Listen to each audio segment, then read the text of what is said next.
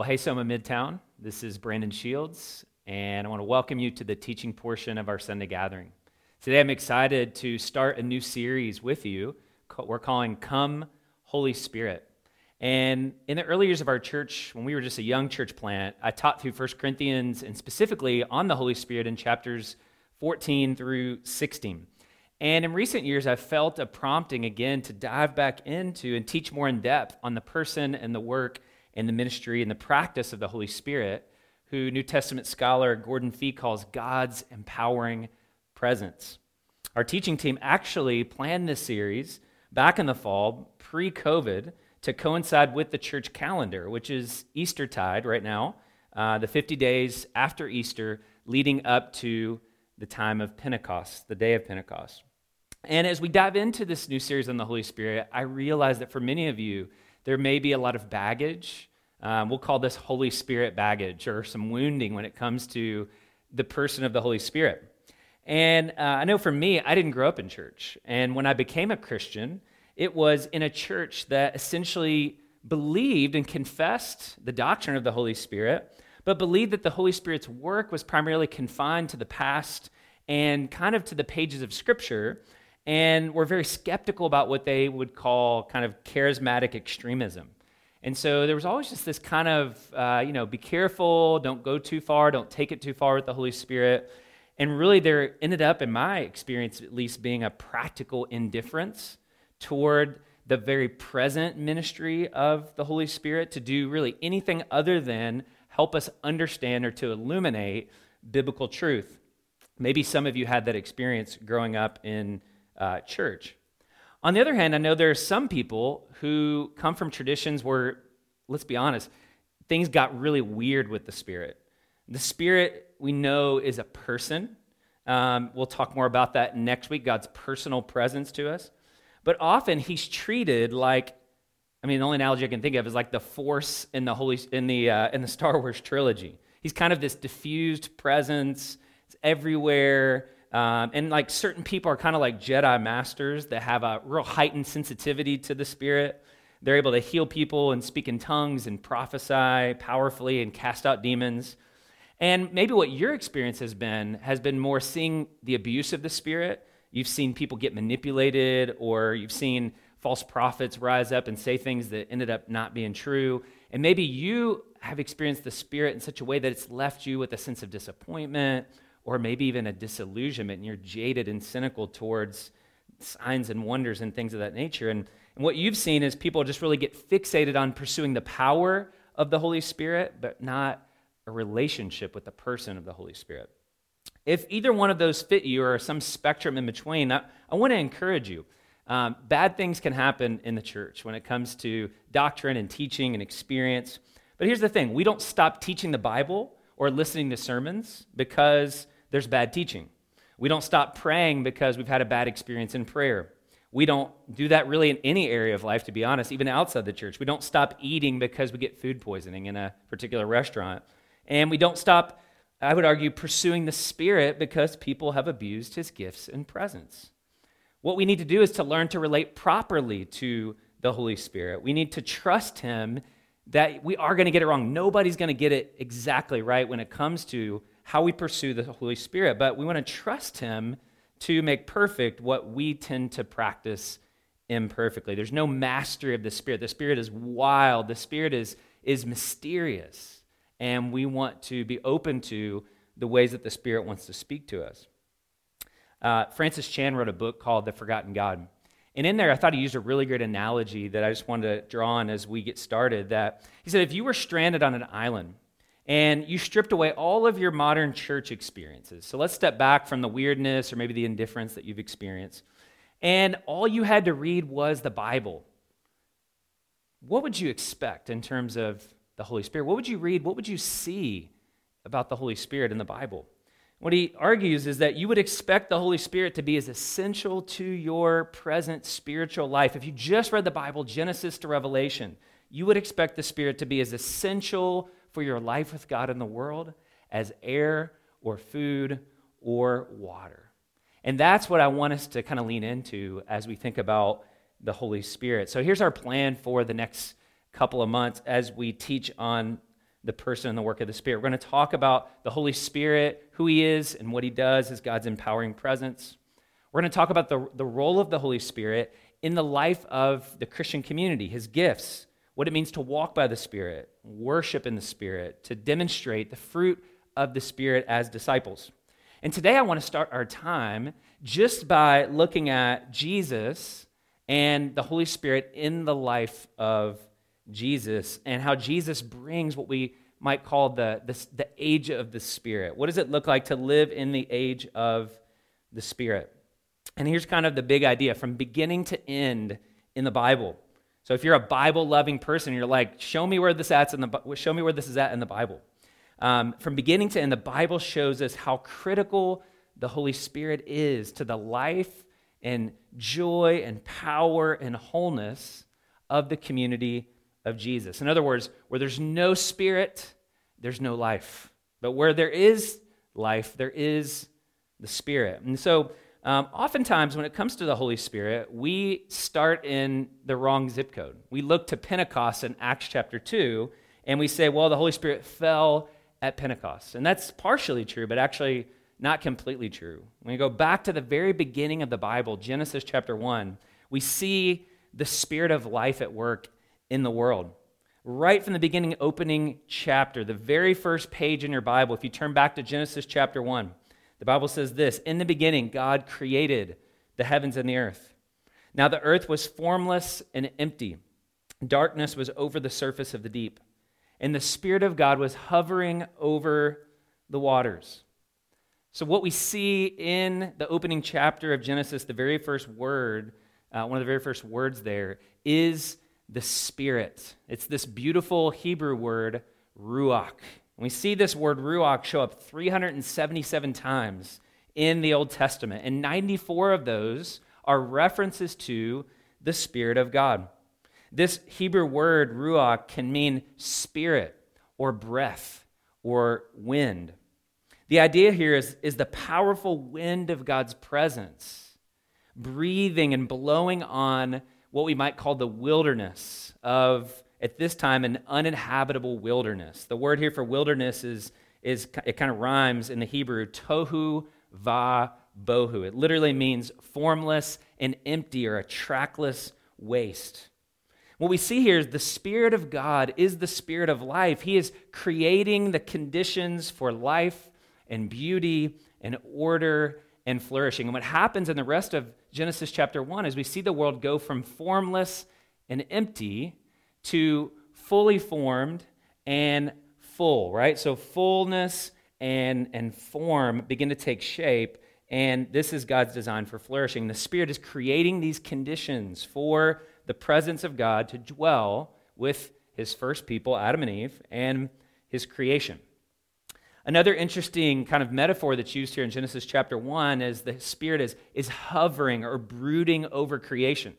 And the metaphor here is intended to point us to the imagery of a mother bird or an eagle that is flapping its wings and again, bringing form and fullness to the world, hovering over creation, bringing life, giving birth to order and beauty and wholeness. And that's why a lot of ancient art, if you look back over the ages, medieval art and others portray the Spirit as an eagle or as a dove hovering over her chicks.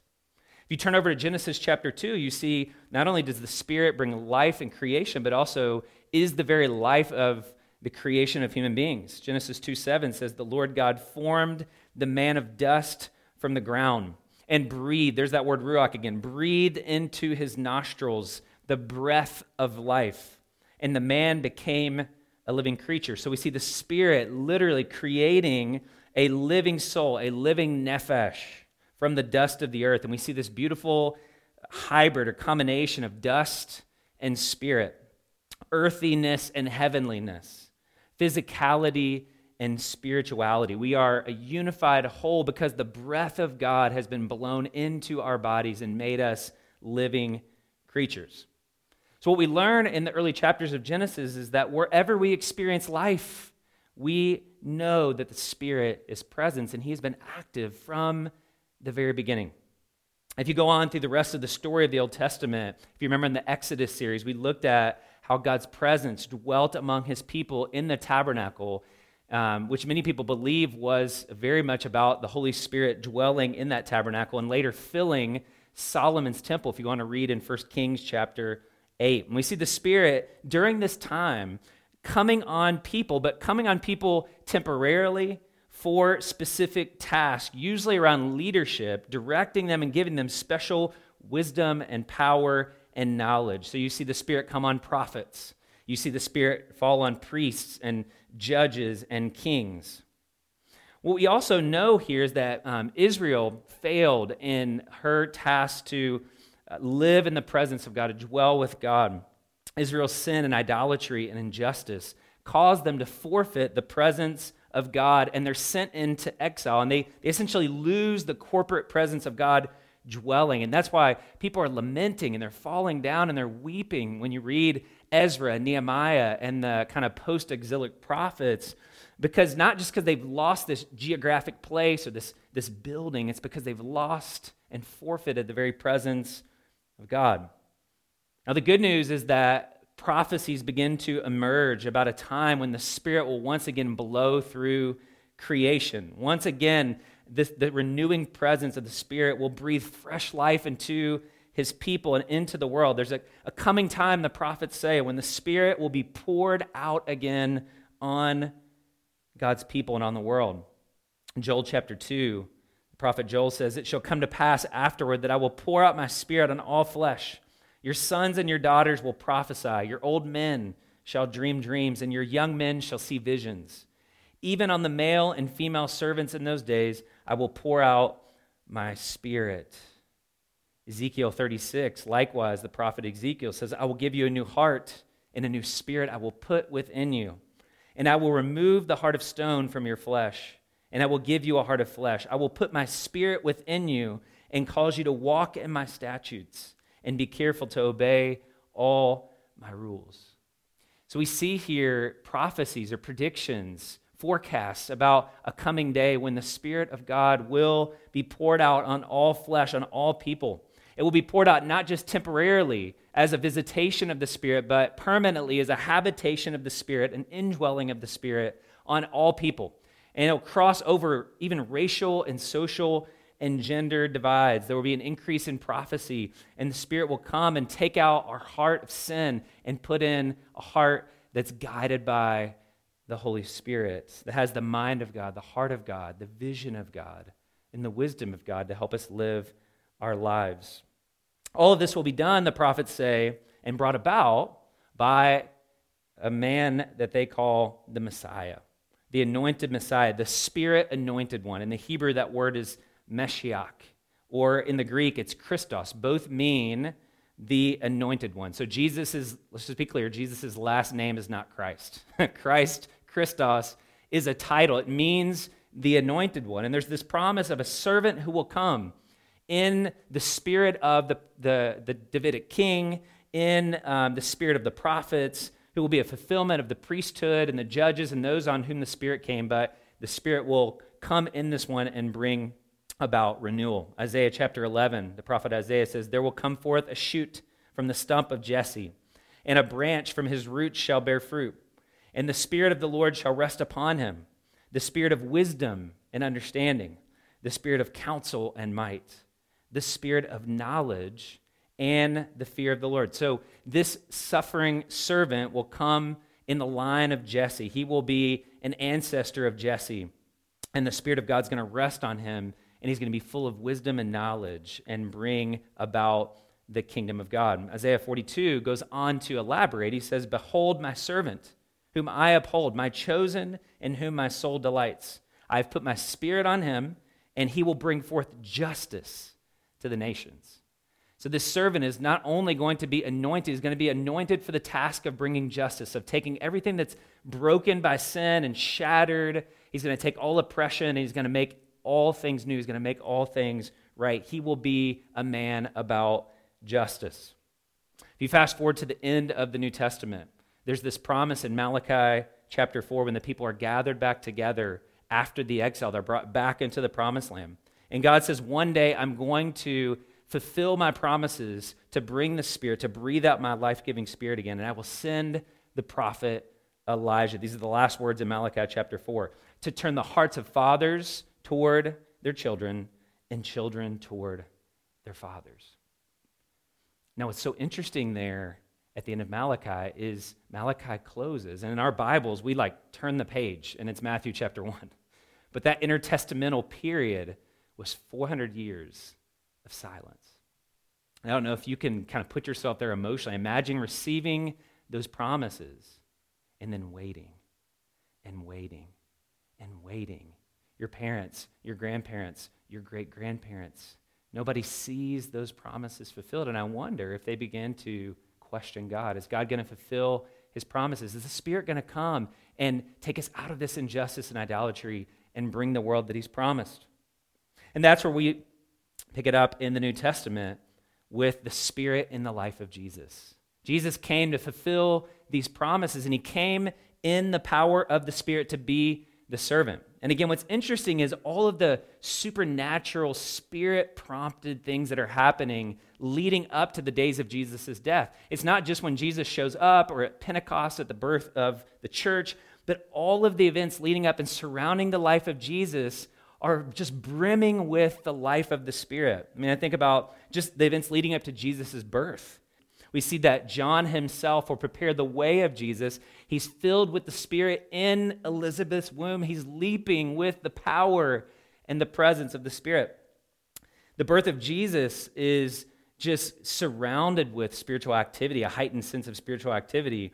Luke chapter 1, verse 35, the angel shows up and says to Mary, "The Holy Spirit will come upon you, and the power of the Most High will overshadow you, and the child to be born will be called Holy, the Son of God." That language of overshadowing is that same imagery. This is Genesis chapter 1 all over again. The Holy Spirit will be brooding over you like a mother eagle over her chicks, and this child to be born will be a child of the Spirit. Matthew chapter 1, verse 18 goes on to say, "Now the birth of Jesus Christ took place in this way. When his mother Mary had been betrothed to Joseph, before they came together, she was found to be with child," and here's the key, "from the Holy Spirit." So Jesus' very being is attributed to the creative work of the Spirit. The Spirit is taking what's human and he's merging it with the divine, right? Imagine trying to explain this to your friends on Instagram or social media. I've been impregnated by the Holy Spirit. That's exactly what's happening here. The Holy Spirit is superintending, is filling even Mary's womb, bringing about the seed of Adam and the seed of God, bringing them together in the life of Jesus. And then in Luke chapter 2, we see right around the time that Jesus is born, a man named Simeon is filled with the Spirit. And the Spirit brings him into the temple, and he begins to prophesy over Jesus. God gives him a revelation about Jesus, and he begins to speak words of promise and life into Jesus' family. This continues throughout Jesus' life, the baptism of Jesus. I think about Luke chapter 3, verses 21 to 22, when all people were baptized. This is the ministry of John the Baptist here. When Jesus also had been baptized and was praying, the heavens were opened, and the Holy Spirit descended on him in bodily form like a dove. And a voice came from heaven, "You are my beloved Son. With you I am well pleased." Again, here we see this reenactment of Genesis chapter 1, the Spirit of God descending on him like a dove, pronouncing the divine benediction over Jesus. "You are my Son," giving him a sense of identity, and imparting authority. "You're the one in whom I'm well pleased, and through whom I'm going to bring about my kingdom." And now what's really, really important, don't miss this here in the baptism of Jesus. John chapter 1, John, who was a witness to this baptism, says this, "I saw the Spirit descend from heaven like a dove." And here's the key, it remained on Jesus. The Spirit came in brief, episodic, temporary fillings in the Old Testament, but now the Spirit comes and remains, abides, makes his home in Jesus himself. We shift from visitation to habitation of the Holy Spirit. From there, then the Spirit drives Jesus out into the wilderness. Matthew chapter 4, verse 1. Then Jesus was led up by the Spirit into the wilderness to be tempted by the devil. Jesus here is acting as a second Adam, a second Israel, who is reenacting and experiencing the temptation of Adam and Israel, but who obeys where they disobeyed and who restores what they ruined, who takes what's been failed and fulfills all righteousness. And the real question here is Jesus is in the wilderness is, will Jesus use his power, his authority for his own ends, or will he depend on the Spirit? And the answer is Jesus depends on the Spirit. Fast forward then to him leaving the wilderness. We see he's brought, Luke chapter 4, verse 14, Jesus returns in the power of the Spirit to Galilee, and a report about him went out through all the surrounding country. So the Spirit leads him out into wilderness and disorientation, and the Spirit leads him back into his ministry. In Luke chapter 4, all of this culminates in the temple in Nazareth. It says this, as Luke records this, he went to the synagogue on the Sabbath day, and he stood up to read.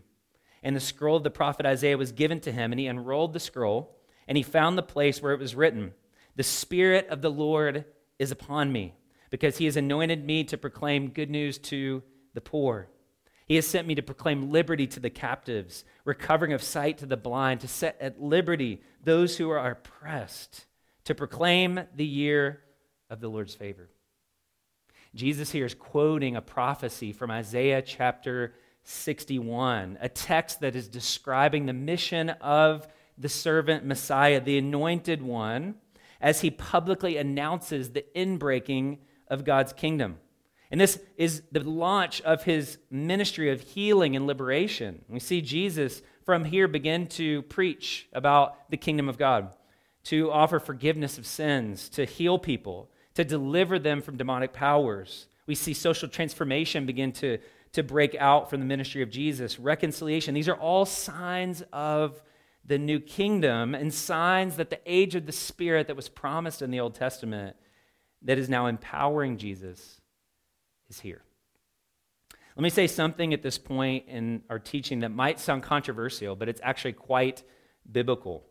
Jesus, we see in these early chapters of the eyewitness accounts, is a Spirit-drenched man who was utterly dependent for the power of his ministry, the effectiveness and the fruitfulness of his ministry. He was utterly dependent on the Holy Spirit.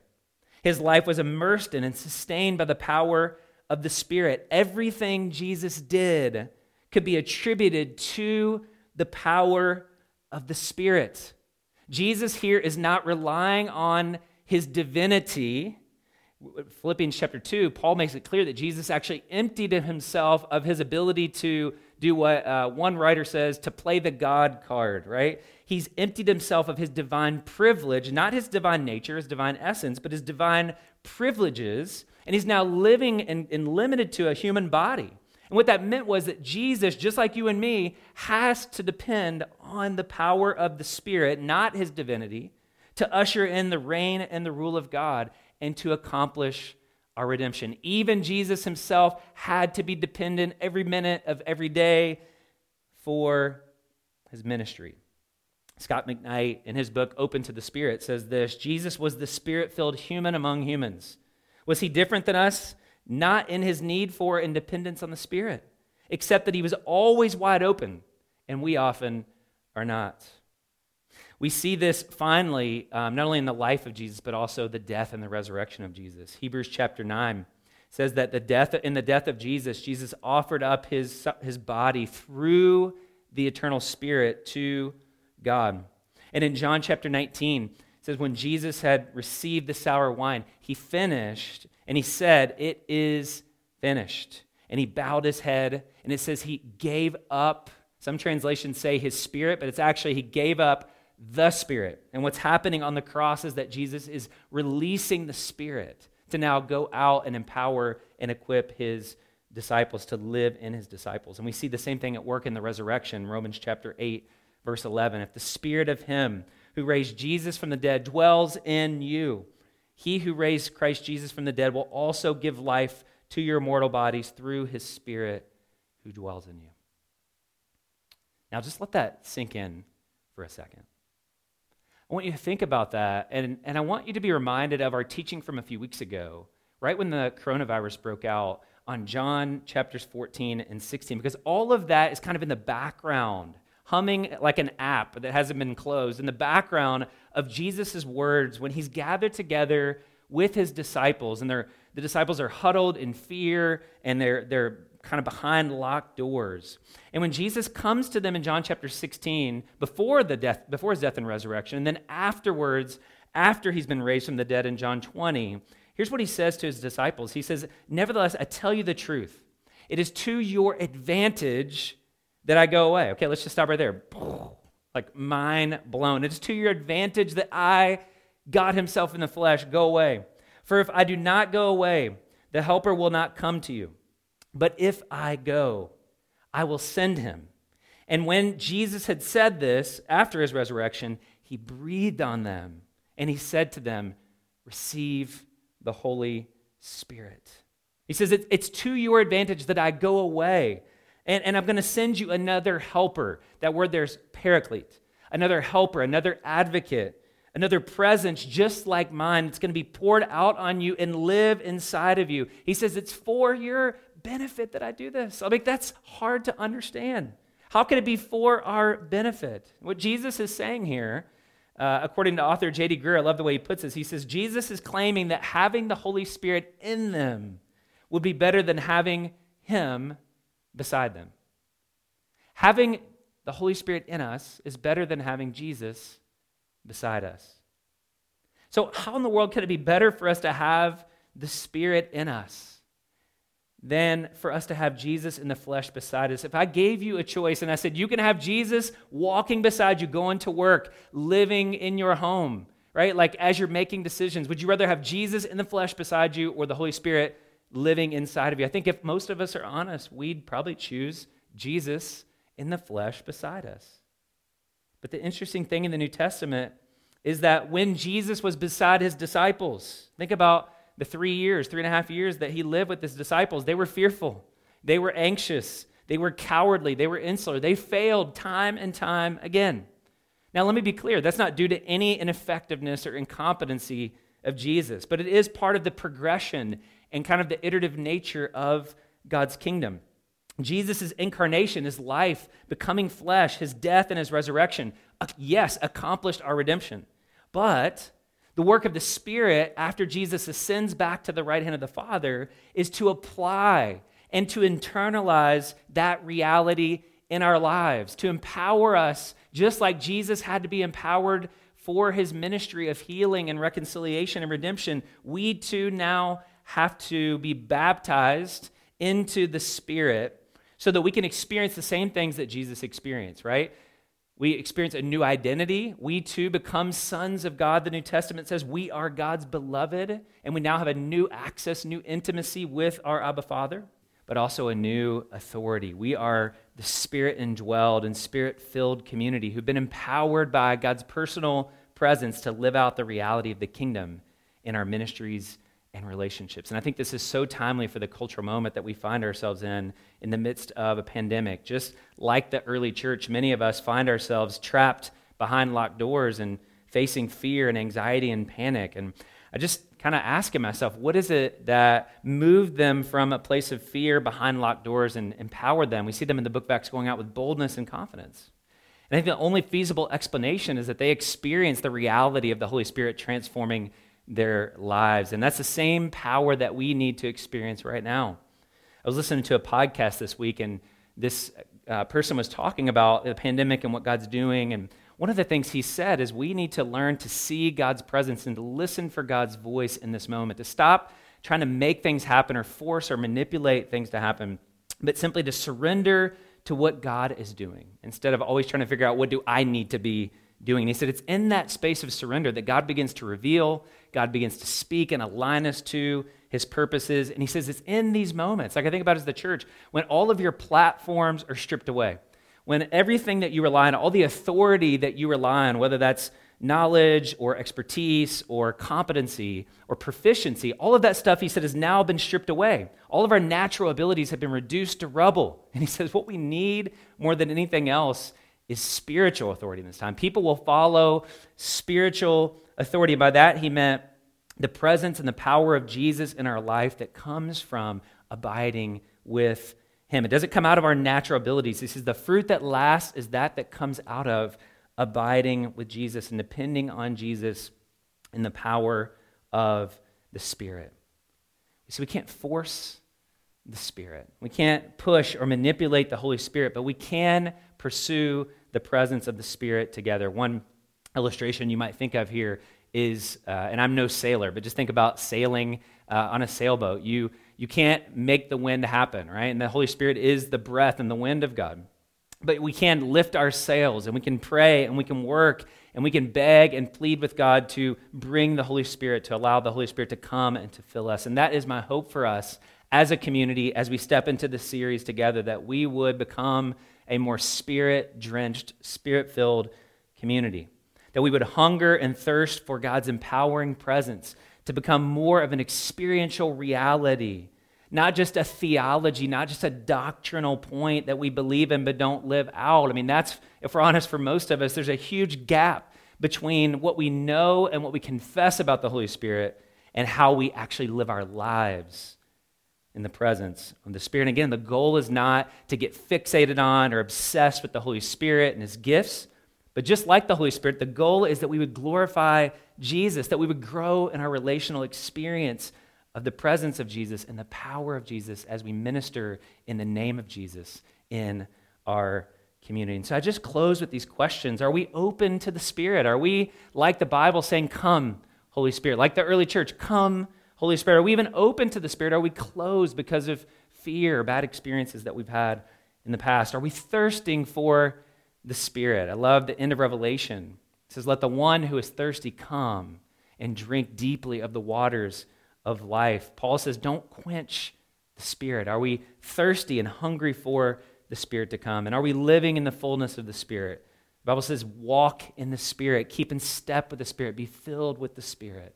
Is that our desire as disciples of Jesus? That is the way that Jesus lived his life. That is the way that Jesus died, the way he was resurrected, and now what he is doing is he sits at the right hand of the Father, praying that we would experience the same empowering presence that he did in his life and ministry. And so I want to just close. Just take a moment, set aside your things, and I just want to close with this prayer that Scott McKnight has in his book, and just pray that God would make us open to the work of the Spirit, that he would make us open to the power and the presence of the Spirit as we work through this series together. So let's just say this together. I'll throw it up on the slide for you, and let's work through this together. Lord, we are open to the Holy Spirit. Come to us, dwell in us, speak to us so we may become more like Christ. Lord, give us the courage to be open. Lord, we are open to the Holy Spirit. Come, Holy Spirit. Amen.